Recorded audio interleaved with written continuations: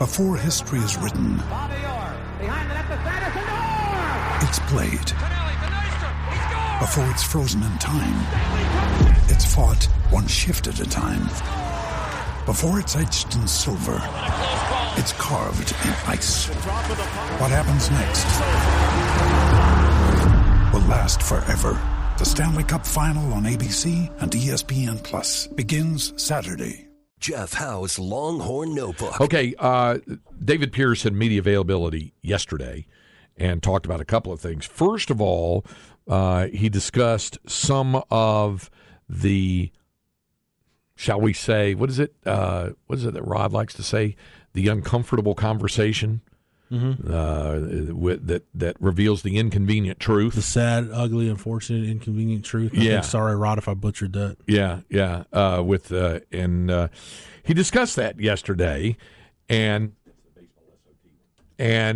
talked about what the last couple of days or the last few days are like. Not working right.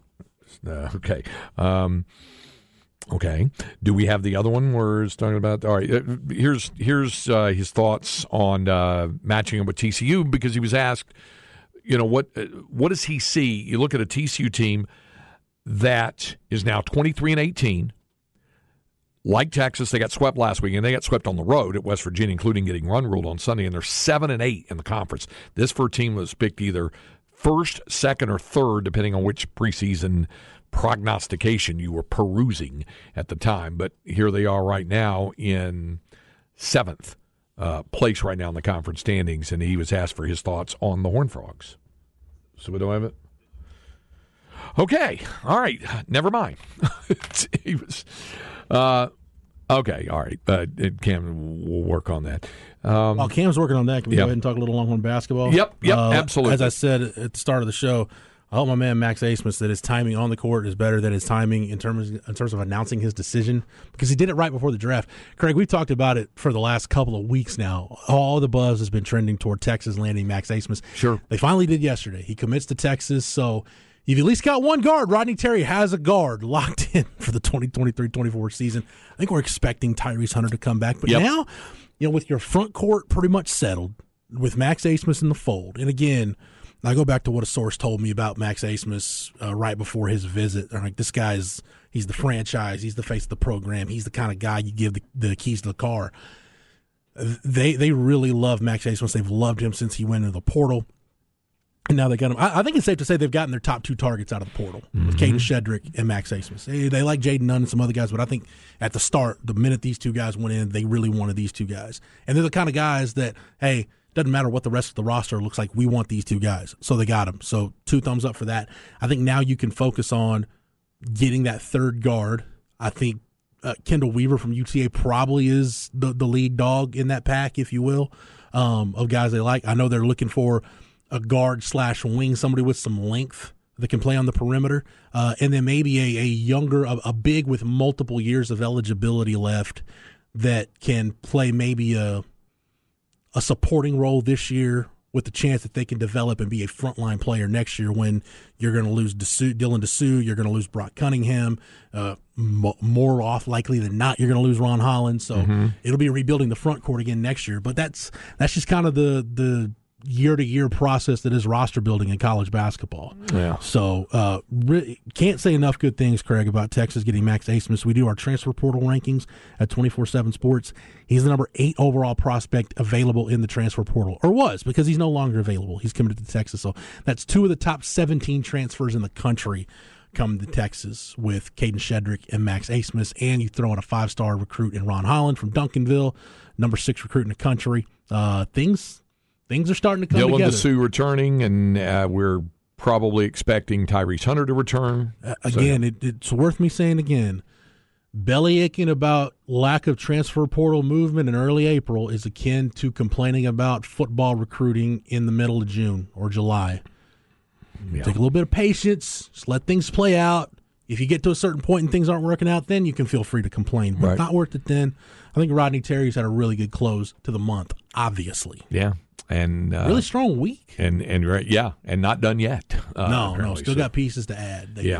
Okay, so now Cam says we've got the bugs worked out on the deal. Let's hear from David Pierce first of all on those inconvenient truths with the uncomfortable conversations they had after the series sweep loss to Oklahoma and getting ready for this week. Well, first of all, I would say that there's a lot of honest conversations, uncomfortable conversations in a team setting as well. Not demeaning, just demanding. And when we were demanding of it, then we put them in some pretty critical, tough situations that we've done in the past, but some of our rotational stuff where it's baseball but conditioning. And what I look for then is, are they all in? And body language from how they respond to each other. And I thought they were outstanding. And we weren't soft on them. And so I think they responded really well. Yep. Oh, I think this is the keeping rolling there. I think Tanner Witt. He's going to go one inning, and I hope he goes out and he's nice and healthy and attacks the strike zone. And then after that, I hope for his recovery to be right to move to the next stage. There it is, right there. It's and we talked about it earlier. And Coach Pierce was on with Bucky and Aaron this morning. Said pretty much the same thing. The projection for Tanner Witt is to actually start on Monday because you can go from a fixed point there. Doesn't mean he's going to be a starter or work into a starter or this or that. It's just the next. David likened it to a rehab start, which you have, at the major league level. So if somebody for the Rangers is going through a rehab start, they come through Round Rock and have a rehab start with the Express. For the Astros, it could be in Sugar Land or Corpus even, whatever, for a rehab start. We don't have that, obviously, at the collegiate level. So, quote-unquote, his rehab start is to start the game on Monday, in all probability, and to try to give them somewhere between 20 and 30 pitches and hope that everything's okay, and then you move on. You know what I didn't realize about the schedule getting pushed back, why it's fine to play a Monday game? There's no midweek game this week. No midweek. Yeah. So that was the other consider. They have. Does TCU have a midweek this next week? I don't think so. I'll look. Say what you're going to say, Craig. I'll look that up. Yeah, and Texas only has one more midweek game, and it is a week from this Tuesday at home against UT Arlington. You know who the coach of UTA is, Jeff Howe? No idea. How about Clay Van Hook? Really? Yeah, his first head coaching job.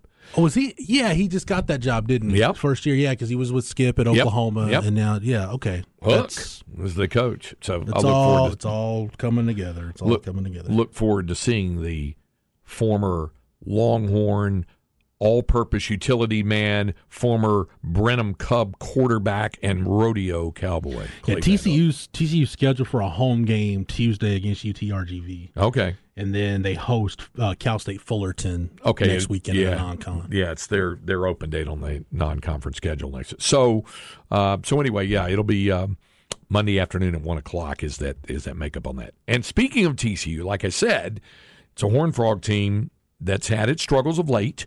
Like the Longhorns, got swept last weekend. They are 7-8 in the league, and David Pierce was asked for his impressions of what he sees from TCU. Well, they're coming in kind of a very similar situation we were coming off of.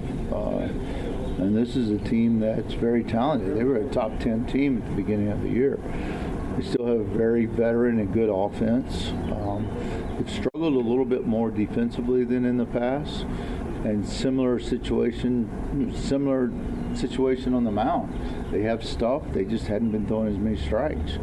So I think you have two teams that are both determined to get their weekend flipped. Maybe I wouldn't say season, but their conference in a more favorable position. So I think both teams have got a lot of motivation, and they're a very talented team. What we have to do is go in there and not give in. And no matter what the situation is, be able to handle adversity and be able to be the team that can handle that when it's a close game, when the game's on the line, and not put too much pressure on yourself to get it done. Yeah, try to find a way to get through it. Elsewhere in the Big 12, Oklahoma State this is their open date on the conference schedule. So they went up to Ann Arbor to play Michigan, and they've already been rained out for today. So they won't play. Ruh-roh. Yeah, they're going to try to play tomorrow and Sunday. But on the league schedule, there's some other important stuff. Texas Tech is playing at Kansas State. And then Kansas is at OU. And then West Virginia is in Waco to play Baylor.